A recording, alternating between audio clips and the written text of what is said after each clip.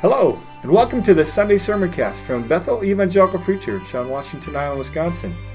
I'm Rick Smith, and I've been here at Bethel since 2016, enjoying this great church on this spectacular place off the northern tip of Door County, Wisconsin. This message comes from our Sunday morning service here on the island, and it's geared towards discovering what the Bible has to say to us in our everyday lives. So, God's blessing on you, and thanks for joining with us wherever you are today. Well, some of us at different points in our lives have had some interaction with the law and with the court system, and some have been there as witnesses, some have been there as jurists, and all kinds of things happen when courts. My father was a trial attorney, and my sister is an attorney as well, and you just hear all kinds of stories and different things that happen. Well, there's some actual answers here that were given in courts, which were maybe not the brightest moments in the court's history. Once a lawyer said to a lady, "Now, Mrs. Johnson, how was your first marriage terminated?" And Mrs. Johnson answered, "By death." And then the lawyer said, "And by whose death was it terminated?" It's like, probably my husband's. The lawyer asked at one point, "What gear were you in when the car crashed?" And the witness replied, "A Nike t-shirt and Reebok trainers." Okay, probably not the gear that she was talking about. Well, the doctor asked, "What happened then?" "Well, he told me, he says, I have to kill you because you can identify me." And the lawyer said, "Well, did he kill you?" To which the witness says, "No, he did not kill me." And then finally, the last one, lawyer says, "And lastly, Gary, all your responses must be oral, okay? Now, what school did you go to?" Witness said, "Oral." And the lawyer said, "How old are you?" "Oral." All right. Well, again, maybe not the brightest responses. The Apostle Paul, whose life we've been looking at over these many months, and his ministry to different peoples and places, finds himself in court having to defend himself often, and the answers he gives have to be a little bit more sharp than these questions and answers from attorneys. I want to look at three cases today, or three times where he stands. The first two we're going to summarize, and the last look in detail. But when we have been looking at Paul's life and his ministry in the book of the Acts of the Apostle, we have seen him walking in all kinds of different places, getting in trouble lots. And what we saw happen last week, at the end of last week, we found him in the barracks under arrest again, having been rescued by a Roman garrison from the Sanhedrin, where it seemed like they were going to tear him apart again. And one of those nights he was in the barracks, the Lord Jesus came to him and said, "Take courage, because as you have testified about me in Jerusalem, so you will testify about me in Rome." One of Paul's desires at some point had been to go to Rome and to be able to tell people about Jesus there, to help a church get started at the very center of the Roman Empire. And there's this promise from Jesus, you are going to be there. You are going to get there. Take courage. This is not going to last. And what happens next? In the passage that follows this, we hear of a plot. 40 people come to the leaders of the Jewish people and said, "We have taken a vow that we will not eat or drink until Paul is dead. And so here's what we'd like you to do. Try and get him to come to the Sanhedrin tomorrow with a meeting, and on the way we'll ambush him. And we will make sure that he does not live." And so they try to do that. And what happens is Paul's nephew hears about this. He's there in Jerusalem, and somehow he hears this plot, and he comes to his uncle Paul and says, "Hey, this is going to happen." And Paul directs him to go to one of the Roman leaders and tell them what's happening, and he hears about it, and they said, "Okay, we need to do something. Here's this plot against our prisoner here, so we cannot do this." And so their plan then is to get him out of town.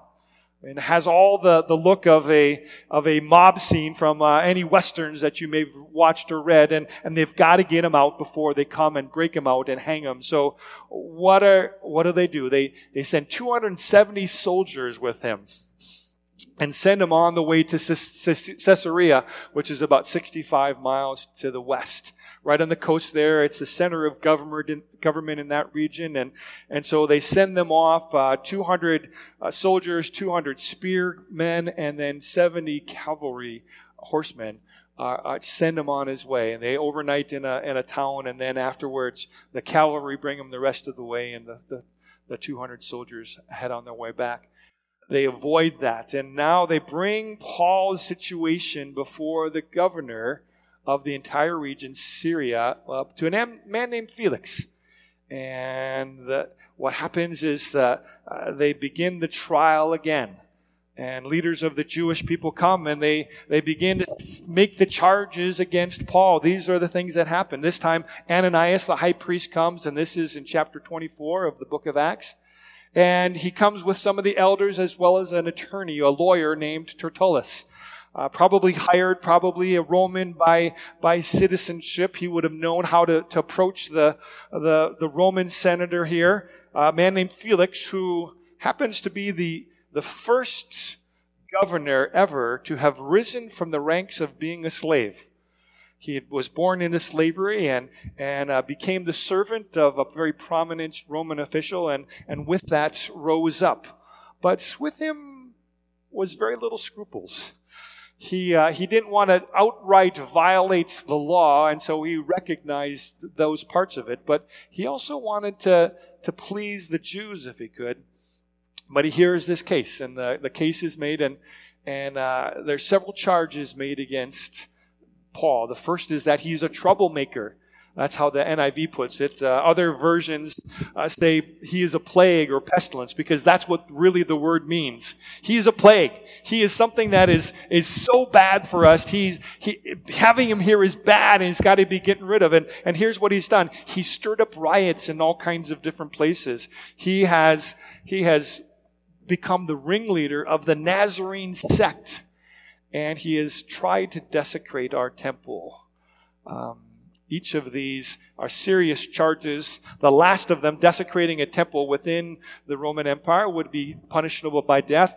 Stirring up riots would be punishable by death. These are serious charges they make, and Paul needs to give a defense. And he does, and he says they have no witnesses, they have no proof, and Felix hears all this and recognizes, well, I can't just, there's nothing to prove here. So I'm accountable for all the things that happen here. So he does not find him guilty, but he doesn't release him.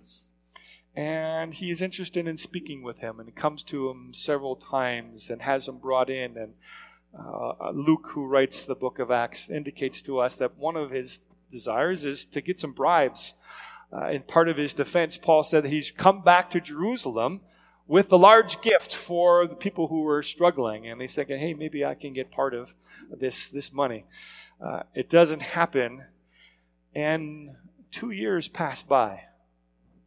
2 years pass by, and he's still in prison and still in house arrest in Caesarea. Nothing happens. And a new governor comes to town, a guy named Festus. And as Festus comes in, Felix, again, wanting to ingratiate himself and be looked upon kindly by the Jewish leaders, does not release him, but keeps him there. And so now Festus comes into it. And Festus is the new governor. Part of his region is the city of Jerusalem. And in Jerusalem, who's in charge?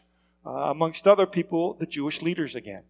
And it's been 2 years. He says, okay, what's going on? I'm the new governor. What are some of the things that are going on within our community? And they come to him and says, all right, this is one of our urgent needs. There is a guy in Caesarea, and he needs to be put on trial, and he needs to be found guilty for the things he has done against our religion. And Festus is like, oh, well, let's take a look at it, and brings the entourage back to Caesarea. And so now we're in chapter 25 of Acts, and in verse 6, this is how it's described. After spending 8 or 10 days with them, this being in Jerusalem, he went down to Caesarea, and the next day he convened the court in order that Paul be brought before him. When Paul appeared, the Jews who had come down from Jerusalem stood around him, bringing many serious charges against him, which they could not prove. And then Paul made his defense. I've done nothing wrong against the law of the Jews or against the temple or against Caesar." And Festus, wishing to do the Jews a favor, said to Paul, "Are you willing to go up to Jerusalem and stand trial before me there on these charges?" And Paul answered, "I am now standing before Caesar's court, where I ought to be tried. I have not done any wrong to the Jews, as you yourself know very well. If, however, I am guilty of doing anything deserving death, I do not deserve to die. But if the charges brought against me by these Jews are not true, no one has the right to hand me over to them. I appeal to Caesar." And after Festus had conferred with his council, he declared, "You have appealed to Caesar you will go."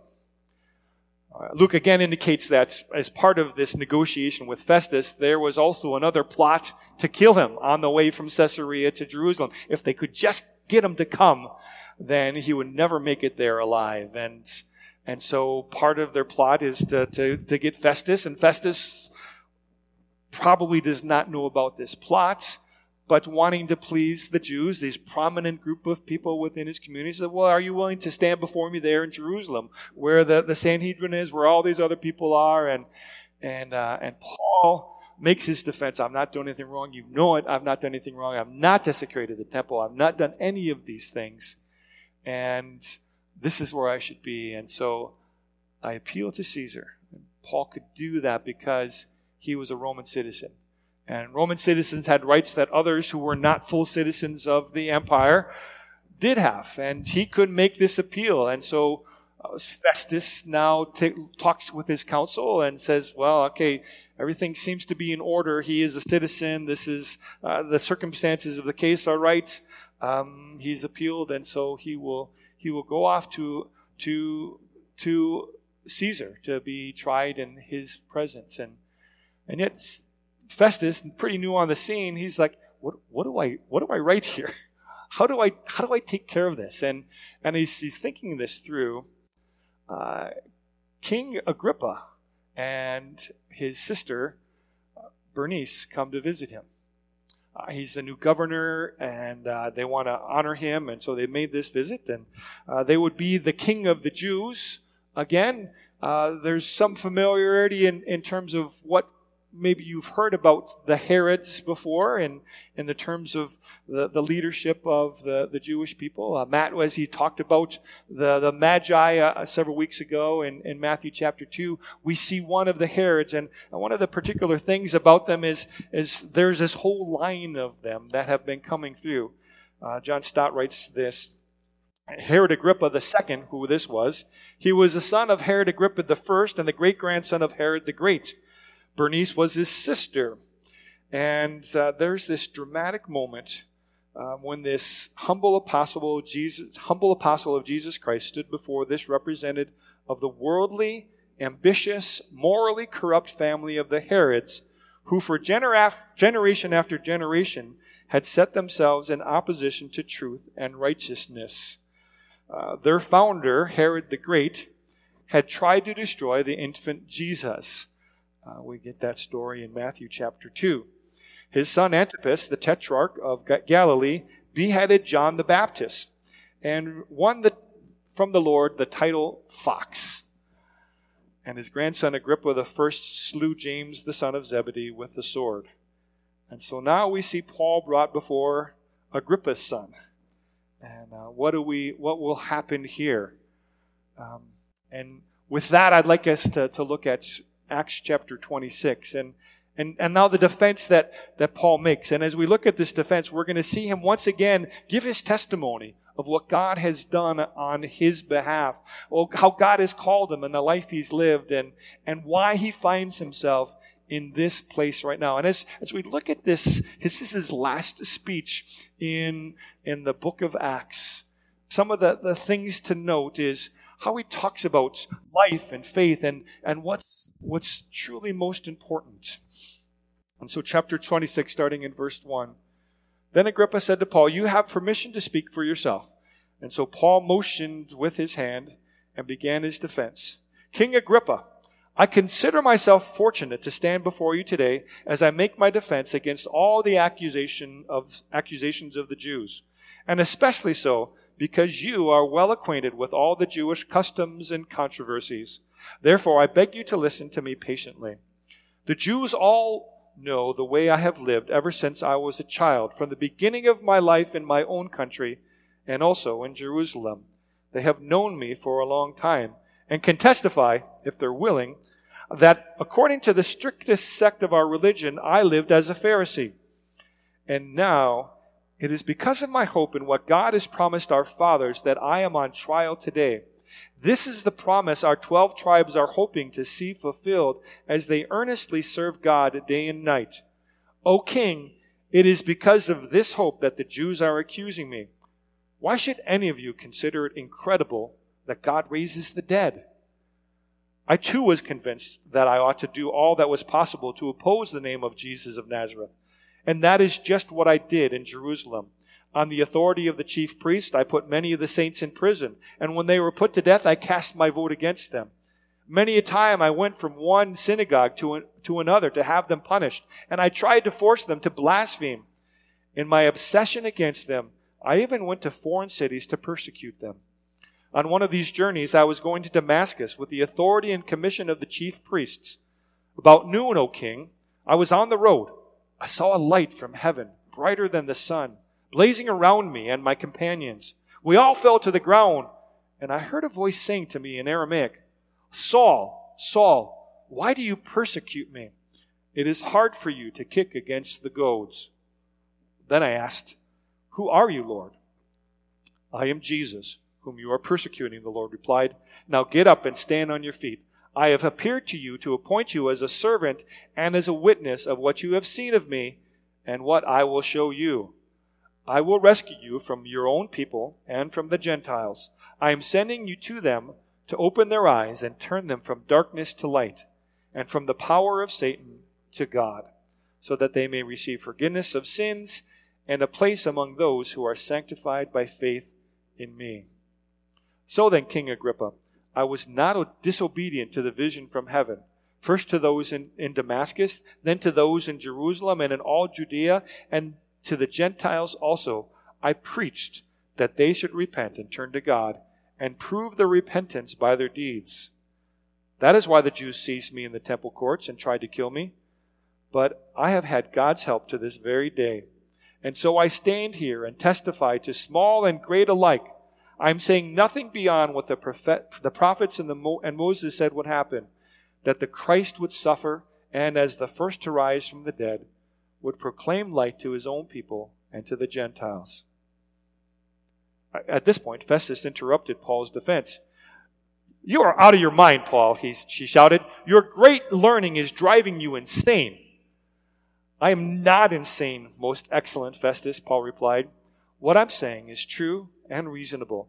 The king is familiar with these things, and I can speak freely to him.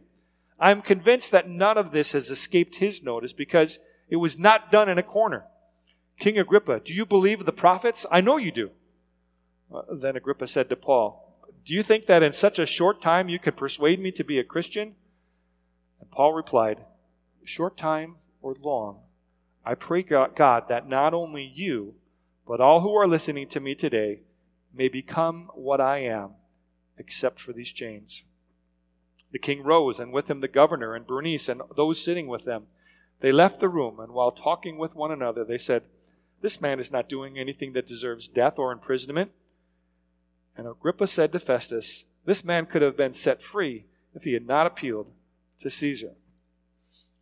And so as we come to this last of these trials, this third of these trials here in Caesarea, Paul gives his strident defense about what he has done. He indicates, this is who I am. These people know me. They knew where I grew up. They knew all the things about me. I was a Pharisee. They knew that. They knew that I was one of the people who pursued Christians and tried to get them to recant or to blaspheme so that we could take care of them, imprison them, or even kill them. They know this about me. But this happened. And he tells his testimony again, as he's done several other times within this text. The Lord Jesus came to me. This blinding light came to me. But what he does is he's giving his testimony here, and what he's done in other occasions is he is fashioning his testimony in a manner that those listening to him can hear it, can understand what he's talking about. Now, talking with Agrippa in the presence of Festus, Festus would have been concerned with law and some of the Roman laws that were there. Agrippa would have had a little bit more familiarity with the Jewish customs and the things that have happened. He would have recognized and remembered that one of his predecessors down the line had a part in trying to kill all the children that were 2 years or younger, as Herod the Great had done. Festus would have recognized that one of his predecessors, Pontius Pilate, had a part 27 years before this of putting this Jesus, this Nazarene, to death. These are facts that they know about. And as Paul brings them in, he focuses as well on what the message is about. That the struggle with this is the resurrection. What do we do with this? People say it's not at all possible. And he says, if God exists, how he could certainly bring someone back to death. How could he not do that if he is God? This is not unreasonable. This is not insane. And then brings it to a head with Agrippa. And in bringing to a head with Agrippa, ask him, you know the prophets? And Agrippa is like, whoa, you're putting me on the spot here. You think I'm going to change just in a couple minutes? And what he does here is he says, "Oh, King, I pray to God that not only you, but that everyone would come to know what I have come to know. That you would know that God loves you so much that the reason Jesus did what he did was so that you could be rescued as well." And his testimony talks about bringing the light to people so that they can know that they are forgiven from their sins. That repentance is something that they need to do as they respond to that. That this is a life change that's called, but it's completely within the direction of what God has planned all through the Moses and the prophets. This was God's plan. This was what God was doing, and I am just a part of that.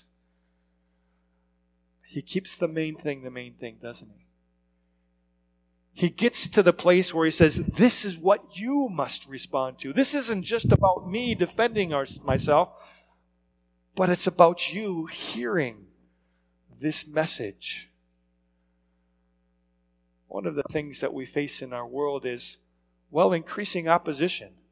There are many who are increasingly antagonistic towards those of faith of many sorts, but Christianity in particular.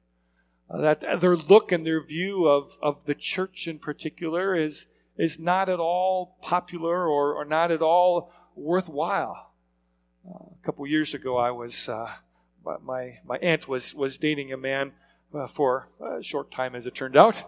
And one of the things as we were talking about, he discovered I was in ministry, and his suggestion was that the Christian Bible camps that circulate that are around all the country, that they pose as serious a national threat as the jihadist camps do in the Middle East. That the things that they were teaching and brainwashing these kids was just as dangerous as the things that were happening in other places. And as ludicrous as that sounds to us, because we who have been to some of these camps, we who have taught at some of these Bible camps, know that our care and direction for the students that are there is that they might know that God exists and that he loves them and there's salvation available. But for those on the outside, all they look at is stuff they don't understand. And this is their perspective. In other countries, it's even more formidable. The antagonism towards Christian faith is strident.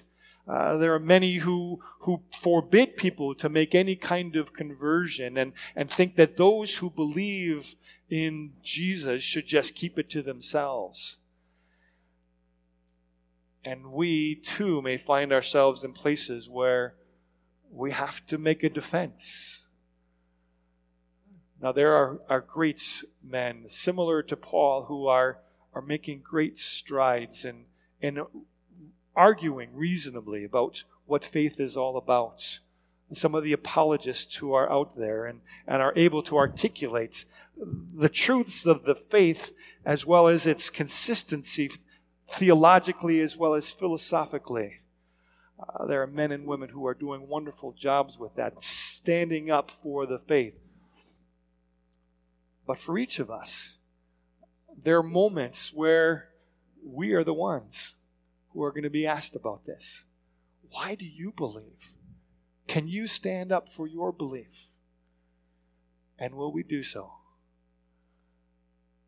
That's the call and the question for us. As we watch Paul go through these trials and see what happens within this world,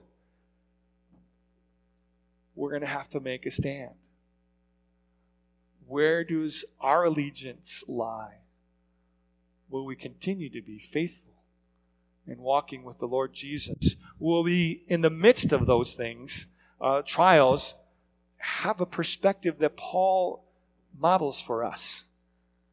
That while he's defending what he's done and the actions that have happened, he's also bringing a message to those who hear that they too might recognize their need of God, their need of forgiveness, and their need of restoration. David Garland, in his commentary, uses this illustration. Many of you have been on planes before, and you know that when you get on the plane, before the plane takes off, the flight attendant gets in the front, in the middle aisle, and begins to instruct you on safety matters. And one of the things that they do is, if there is a sudden drop in pressure, these masks will drop out from the bins above you. And the thing that you're supposed to do is put it on your head. And if there's people that are with you, children or those who can't take care of themselves, you are not to take care of them first. Take care of yourself first. And now that you have been secured, you can help rescue these other people. And his illustration is that's similar to where we're at. That each of us, as we face our life, as we face the things that we're going through, as we face our own mortality, as we face our own sinfulness and selfishness and self-centeredness, we have a need. And the offer of salvation through Jesus, forgiveness, is there for you. And the thing for each of us is to take that. And then as we take that, then we can help others. We can help rescue them from the situation that they're in. Because wherever you are, whatever circumstances you face, we represent God. In that first case, if you remember, Paul made his good defense. He did everything right. 2 years he sat, not being able to be released, not being able to go as he pleased, not able to head to Rome and then on to Spain as he indicated he wanted to. He was in a holding pattern. And yet still, his call was to be faithful. Sometimes things will not look good. Sometimes things will not seem just and right. What will we do?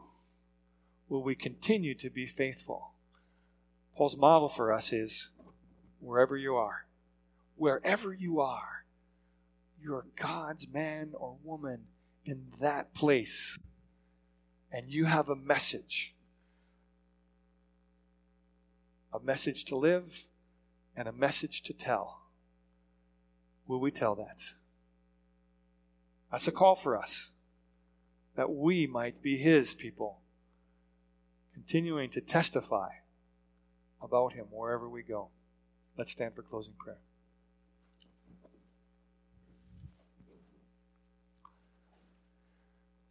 Father, this day, as we watch our brother from centuries ago walk through hard things because he confessed his faith in you, and yet he did that courageously and boldly because he knew that you are who you are. You revealed yourself to him. And Lord, we'd ask that you would reveal yourself to us as well, that we might see you in each place in our lives, that your Spirit might be moving in us, and that we too might take courage as he did to faithfully witness of you, to faithfully walk for you and with you, no matter where we find ourselves. Give us that strength, that courage, and that boldness to live faithfully for you. In Jesus' name, amen. God bless you this day. Well, thanks again for listening. And to learn more about how you can connect with Bethel Community Church, check out our website at islandbethelchurch.com or join us for a service Saturday night at 6 or Sunday morning at 10:45. Hope to see you soon. God bless you.